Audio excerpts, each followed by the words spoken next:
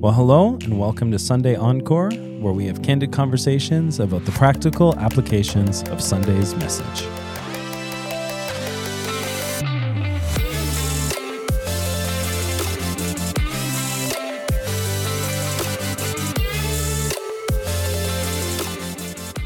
Well, hello everyone. We're back for another episode of Sunday Encore, where we sit down to recall the truths of Sunday's message and consider some practical applications to our everyday lives. We're so excited to be with you here today. As always, I am one of your hosts, Spencer, and I've got my wonderful co-host, Adam. What's up? And we are ready to go. This week, we wrapped up an incredible series called Our Identity in Christ. If this is your first time, if you haven't been listening, we do encourage you to listen to the messages or the encores, because I think it's been profound. I've loved this series, and we had an awesome Sunday yesterday as a church family celebrating Flannel Fest, and That was awesome. It was great. Anytime I can wear flannel to church. I mean, you wear flannel to church a lot. It's true, I do. And you know what it is because I just, So do your boys. I got so much. Yeah, my boys. Every day's Flannel Fest. We love flannel. But, it's just so funny. And not knocking my pastor, but I remember growing up in church where it's like suit and tie, suit and tie, suit and tie. I remember even working at a church where I had to wear a suit and tie, and I could only afford one suit, and I wore the same blinking suit every seriously. Sunday. And it wasn't even a good suit, man. It wasn't even one that was like tailored and fit nice. It was sloppy looking. Baggy. And so, I'm all about dressing up, and we have to, there's seasons to wear a suit or whatever. But man, I just love just being able to dress comfortably. Yeah, 100%. Thank you, Jesus. It was great. Lots of fun. Kids had fun. Tractor rides and all that stuff. Rides and donut walls. Oh, it was great. Serving the community and gathering as a family and just having fun. It was Met awesome. new people again yesterday. Again, what a joy that is on Sunday to meet new people. And people feel comfortable to invite their friends to church and family members and being able to meet them. And, absolutely. And I think that's a great opportunity. We can serve our community. And so, it was a good Sunday. Thanks for everyone who supported and part of it and showed up. And absolutely. Man, worship was great. Man, it was just the atmosphere was great. Started off with a great fun game. Yeah. It was good. It was just a good day. It was a good day. 100%. So, it was awesome. But we are wrapping up this kind of Identity in Christ series as we've been kind of, skimming through. And I say skimming through because we really were skimming through. Like the full blaze running through Ephesians. I know there are preachers and churches that will spend like a whole year on a book. Like Honestly, Ephesians, you could. Like the passages that we've been through, we could go line by line, week by week, easily. There's a lot there. Yeah, 100%. But we kind of skimmed through it and really allowing ourselves to, if we're going to live this kind of all-in faithful follower of Jesus, then we have to understand that our identity is not in ourselves, but our identity is actually rooted in Christ. Yeah. And so just kind of within that context, just realizing, okay, what does this actually mean? And last week you were talking about, that we're united with Christ. And so we're united with Christ as an individual, but more than that, probably more important than that, we're united within the body of Christ instantly, which he is the head of. And what does that look like? And then kind of picking up on that theme, we kind of reiterated that, Paul tells us that we are to make every effort to keep that unity, right? We have to make every effort to keep, which means there's a sense of responsibility on us to pursue unity. And again, disunity, like weeds, does not need help growing. It will grow on its own. Yeah. And that's like sin. Sin doesn't need help growing, but you have to work at, becoming, you have to work at making it right. You have to work at pulling out those weeds and focusing on unity. And so, what does that actually look like? And if we were to take that 30,000 foot view of Scripture, and I know this is a very general statement, but if you can indulge me for it, if you look at ever since the Garden of Eden, the fall of mankind, God's pursuit has been to unite his people back to himself. Right? It's all about unity. It's about, I want to unite my people back to myself and with one another. It's the very image of redemption. That's the whole point of Scripture. And we will see that. There will become a day where that will finally happen. Yeah. But if that's God's primary purpose, then wouldn't it make sense to us that the devil's primary purpose is to keep us disconnected or to divide us from one another, but more importantly, from God. Yeah. Like, we don't need him. And so he comes into the garden in Genesis 3, and he says to Eve, did God really say? And he's trying to cause doubt and doubt, which will lead to division, right? And and so, this is this kind of reoccurring thing, and we see this division play out every day in front of us, right? We see it on our social feeds, we see it in parliaments, we see it in college campuses and city streets, we see it in church communities, we see it around kitchen tables, we see it among our families and our friends and our coworkers, and crazy enough, even strangers. Like, we're arguing with people we don't even know who they are. Half of them are probably Autobots. They're not even they're not even real people, but we're in a deep argument with them on social media or something. And so, we have to fight for unity. And I think one of the kind of the groundwork we laid a little bit yesterday was this idea that it's an important distinction between division and disagreement. Because I think sometimes we can abuse the reality that you have to then just mindlessly submit. Right. It's like unity looks like, I think I said this in my message too, but like unity and uniformity. Yeah. It's like two different things. Like, you can have unity and disagree. Yeah, absolutely. Because, and I think sometimes, and I'll speak to the church as a pastor, as a representative, sometimes we can misuse or miscommunicate unity as sort of like you just need to submit and honor the authority of the church. Yeah, totally. Even if you disagree with it, 100%. You need to just submit to it. And if you don't submit to it, or if you question it, then you're out of alignment, you're out of agreement, you're out of unity, you're causing division. Totally. And which can be the case. Which can happen. Of course. I don't want to create another blanket statement on the other side of it. But totally. I do think disagreement is a welcomed part of Scripture. I mean, Proverbs 27:17 talks about how iron sharpens iron. So a friend sharpens another. Like, that's a conflict. That's presented as a conflict. Like, this is but it's also presented as a positive thing. Faithful are the wounds of a friend. Right? Like, this is a good thing. Yeah, it's healthy. So actually, if we listen to disagreement with a common cause or disagreement with a common pursuit, I think that's good. I think that's the kind of the. Then we can actually, and we seek to listen, to understand. It actually helps us grow and in our relationship with Jesus and as individuals, as followers of Jesus. I think the difference is, though, that division is actually divisive, right? So we're just defining it. The thing about division is it divisive. I love it. It's the best. It's great.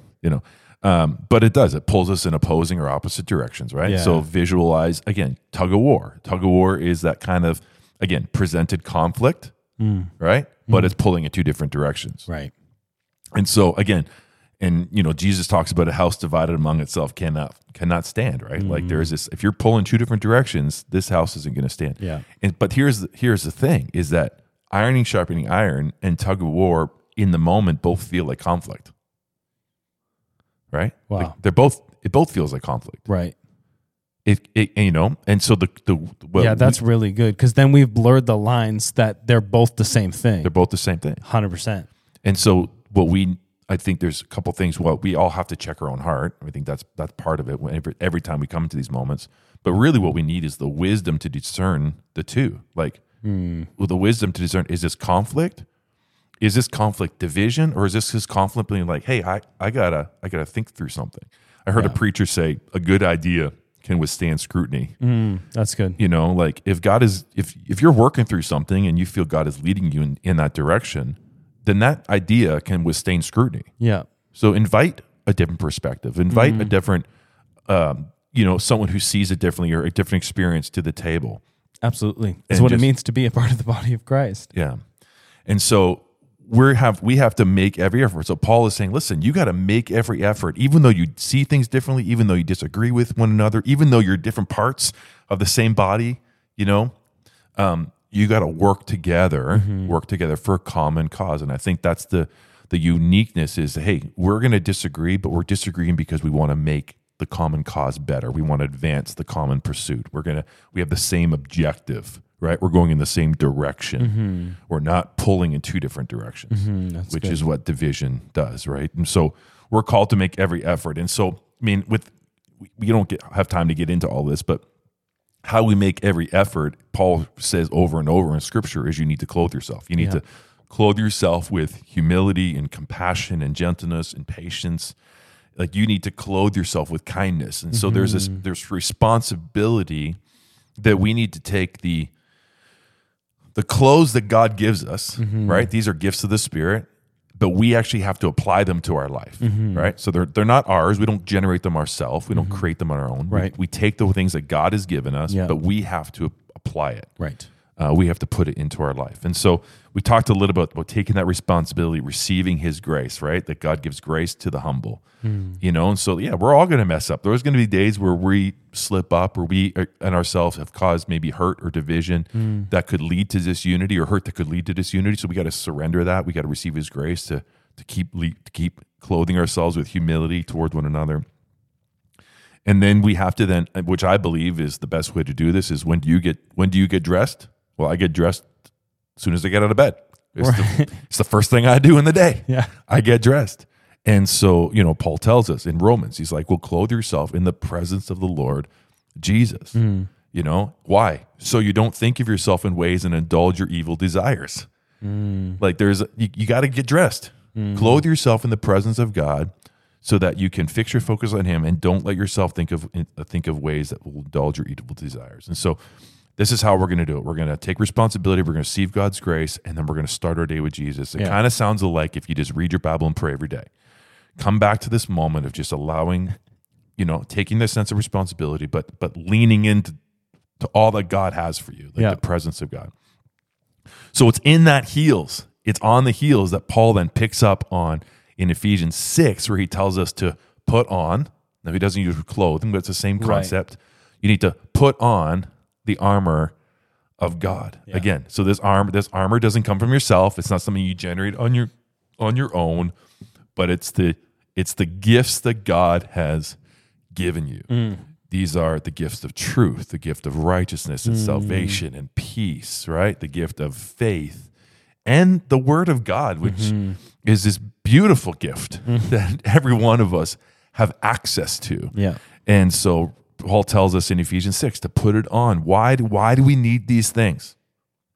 Because there's a struggle, there's a war that's happening, there's a battle that's raging that is beyond our full understanding. You talked about that last week. There's a mystery of being united with the body of Christ that we can try to dissect and we can try to understand as much as, like a limb is connected to a body, or a branch is connected to a tree. Like there's these images that help us conceive it a little bit, but there's something about it that we'll never fully understand. No, it's like I explained. It's like that metaphor that explains a functional reality, not just like an imagery, but imagery is the only way our human mind can understand. We can get it, right? Yeah, totally. But so there is this mystery that Paul is saying to us, and he's just reiterating the words of Jesus. He's saying, listen, there is a spiritual battle that's coming. Yeah. And so if you want to survive the spiritual battle, you need to clothe yourself. You need to put on this armor of God. And so, we can't get into the whole thing, but ultimately we're going to find our strength, because our strength comes in rooted in Christ, our identity is in Christ, but our strength is actually in the armor of God that he's given us, the things that he's given us. That's where our strength falls. Yeah. And so it's in his mighty power. It's what David said when he said to Goliath, you're coming at me with sword and shield and javelin and spear, but I'm coming at you in the name of the Lord. Like our strength is in God. Yeah. Then we can stand firm when we put on the armor of God. And it's like, hey, like you think about a soldier in an army without an armor versus one with an armor. Like there's a sense of bad idea. Probably a bad idea. And so our strength is in there to stand against the strategies of the devil. And again, I think we give the devil a little bit too much credit sometimes. Yeah, I think oftentimes I don't know. It's not, and I'm not saying I have it right. I don't see a balanced perspective too much. I see either a too high view of Satan or a too low view of Satan, recognizing that either the devil's, like I think you mentioned a similar idea, like the devil's under every rock, which he's not, but he's under some. But he is there. You know what I mean? And the devil's present, and his schemes and his plan, we need to recognize that his plan is to kill us, to steal, kill, and destroy. That is his plan and purpose. And it's been his plan since day one. Absolutely. And he just recycles the same things with every generation, right? And we need to recognize that the reality that we see with our eyes Yeah. is not as real as the really real thing that's happening in the spiritual Right. realm. Like what's happening that we can't see is far more real than what's happening than what we can see. Yeah. And that's the mystery. And that's the mystery. But we have to clothe ourselves with that in mind, knowing that, okay, I may not understand, but give me eyes to see, Lord, as I put on your defense. Absolutely. You know what I mean? Yeah. And this is where we find strength. And I think I have these, we were talking about yesterday in our message. I was thinking about that imagery of like, we find our strength, but our strength is only made possible because of the strength of the Father. So it's like when the Father is working with a child and, like loosening a bolt, whether it's maybe on a car or something like that. I loved this. And it's like, it's strong. Yeah. So the dad maybe does the first kind of like breaks. That hard one. Hard one. Breaks the seal. And then he gives it to his son. And then his son's like loosening it. And the dad's like, man, you are so strong. And the son feels good about himself. But the dad knows your strength is solely because of what I just did for you. Yeah, absolutely. And the son doesn't fully get that till he becomes older and mature, right? Yeah, of but in the course. moment, the kid's like, look what I just did. Yeah, I am totally. super strong. And there's this beautiful, like God allows us to partner with him. Yeah. And he does all the heavy lifting. Yeah, totally. But we sometimes take all the glory, And so really, but our strength, how we survive these things is understanding, hey, no, there's a God who's doing all the heavy. He did all the heavy work. Yeah. And he's continuing to do all the heavy work. Yeah. As we put on his armor. Yeah. As we put on the shield of faith and the helmet of salvation, the breastplate of righteousness. And so, we already have this victory that came from him. And so we can simply stand firm. And I think the biggest reality that I think we have to just sit on, you talked a little bit of it last week, is this idea that we are fighting spiritual authorities, not argumentative people. Yeah, it's good. And I know, I mean, again, this is the mystery. I know the devil does use people to do his work, the same way that God uses people to do his work. And so it can feel like we're fighting the person. It can feel like the person is the issue, but there's something bigger at play. And again, I'm not saying this is puppetry. I'm not saying that person is innocent, completely of their actions too. It's not like there's a puppet, making it happen. Totally. But the devil does use things and people and situations, and it can feel like we're fighting the person. But we have to allow ourselves to understand, no, that there is actually a spiritual warfare that's taking place. And we need to have wisdom and stuff. But that's why we need the fruits, and not the fruits, the armor of God. Yeah. Like if we understand that the devil's strategies and his schemes are deception, like he wants to deceive you. Yeah. He wants to depravity is like he wants you to just be like as far from God as possible, right? Like he wants you to do what you want to do when you want to do it, what you feel right. He wants to cause doubt, right? He wants you to doubt that God even exists, that God is even able to, or that God even speaks to you. He wants to cause division, right? He wants to destroy. If God is creating life, he wants to destroy that life.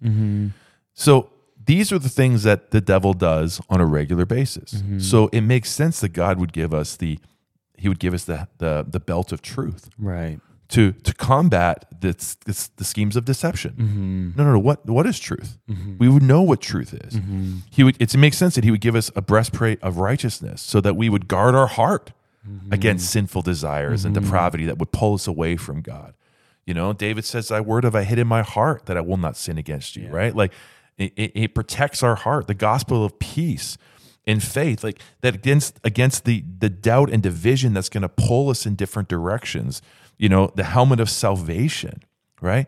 Like these things are there to protect us from the repeating schemes of the devil. And then the best thing he does is that he gives us, so these are all defensive, right? So we're defensive against the schemes of the devil. But then he gives us the one offensive weapon, which was the word of God. Yeah. Right? And the word of God is ours to learn how to wield. Again, he's given us, we're not taking ground with it. We're just standing on the ground that's already been taken. But it's how we actively defend our faith and take ground, as followers of Jesus, that we actually speak the word of God. I love that when Jesus was in the wilderness, he's tempted in the wilderness, and the devil was tempting him. He was trying his old tricks on Jesus. He defended it by just speaking the word. And so I think it's important that we know the word, but not only that we actually verbalize the word. I think there's a power to not just reading the word internally, but actually speaking the word out. Yeah. You know, I think one, it helps us memorize it more. I think it helps us kind of hear it differently too. But I actually think there's something about speaking the word into a moment, even if we're by ourselves. You know, it's like we're just speaking the word. Yeah. The Satan is not omniscient or all-knowing, and he can't know your thoughts as well-intended as they may be. So when you're fighting spiritual things, you have to fight in a spiritual way. You said something like that yesterday. Yeah. Spiritual issues. Spiritual matters need spiritual solutions. Yeah, fantastic. Like, you actually have to do what Jesus did and speak it out. Yeah. And the not scary part, but the part to be aware of is that the devil probably knows the Bible more than we do, because he used that to fight the word of God. Oh, totally. And in a deceptive way. And that's so critical, right? Because the most deceiving deceptions, again, if we want to use the word twice. No, it's true. Is always carries a little bit of truth. Yeah, twisted truth. Right? Half truth. It's half truths. Yeah. It's like, oh yeah, that sounds right.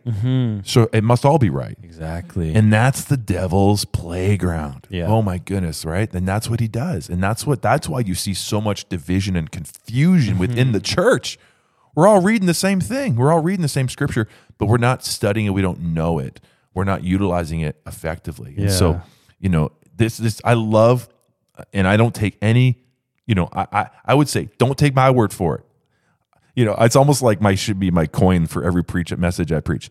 I just open the word of God and I preach it, but don't just take my word for it. Yeah. Go and study it for yourself. Read it. Totally. You know, read it and know for yourself. Absolutely. Because again, you need to hear the word of God. And that's the beautiful reality that we have been given, is that we're invited in to know the word. We're invited in to know the truth, right? We're invited to establish our faith through a relationship as we are united with Christ. Yeah. We don't have to just take your word for it. You know, Absolutely. I can know it myself. And what a privilege that many of us maybe just take for granted, myself included at times. 100%. I just take it for granted. I just overlook the opportunity and the willingness that we get to know the word. And as we know the word, it says the spirit of truth, right? The truth sets us free. We're overcomers. You know, the Bible says, not given us a spirit of fear, but of power, love, and a sound mind. A sound mind, as we understand the truth of God's word, we're rooted in the word of God. And what does this look like till we apply it to our life? And so again, that's where our identity is found, as we just find our strength in his presence. And his power. Sorry, I just had to look up a quote, because in that I was just thinking I think we've heard it in a message that we sat with together, but maybe you even said it, I don't remember. But Spurgeon said, discernment is not the ability to tell the difference between right and wrong. Rather, it is the difference between right and almost right. Yeah. Yeah. Like that's where the devil lies. Absolutely. And putting on the armor of God protects you from that Ephesians 4 passage that you read, of the wind and waves and the doctrines and ideologies of this world.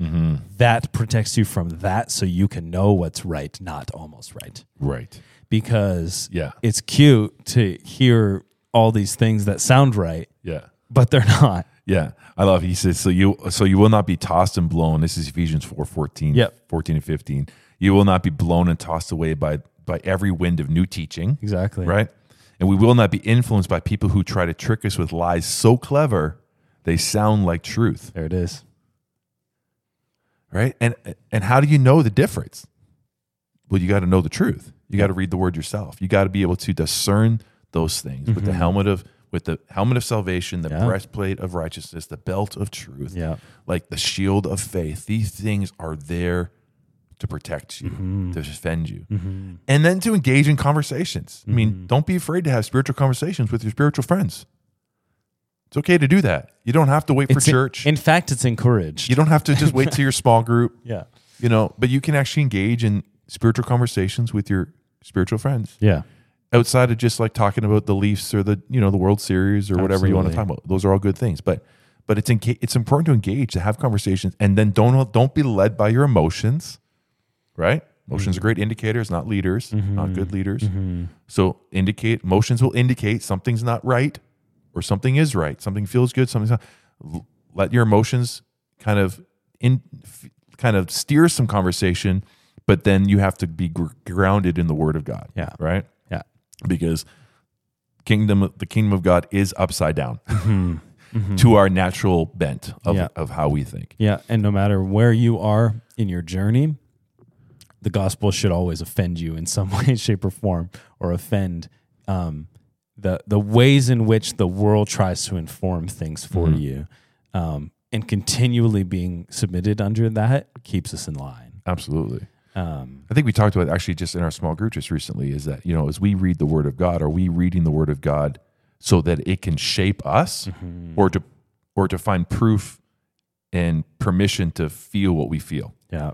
Like, are we looking at it for it to correct us and direct us, or for us to kind of give us a leeway to kind of do what we want to do, as permission? It's just called bad proof texting. Right? But we do that. I mean, 100%. we all do that because we all want that sort of permission, right? And no, we can don't be conformed by the patterns of the world, but be transformed by the renewing of your mind, right?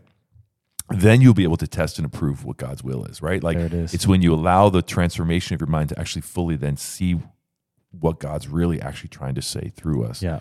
But that comes with humility, comes with pursuit and obedience, right? Yeah, And so, very good. So yeah, so it's a bigger topic, but it really comes down to this idea. Hey, we are called to fight for unity. Yeah. We don't fight for unity in our own efforts. We fight for unity by clothing ourselves in all that God has provided for us. And what Paul is specifically saying is, hey, you don't be naive enough to believe that there's not a battle. There is a battle going on. Yeah. That's not of flesh and blood. And in order to survive this battle, and not only just survive, but thrive within this battle, that the victory's already been won, is you need to put on the armor of God. Yeah. And so that when the battle comes, you may stand, and you will stand in what he's already done. Yeah. The victory's already his. And very good. That's what we're committed to doing. Yep. Amen. That's awesome. Well, thanks again for joining us for Sunday Encore. We pray this sparks Jesus-centered conversations in your home or small group as we continue to grow into an overflowing relationship with Jesus.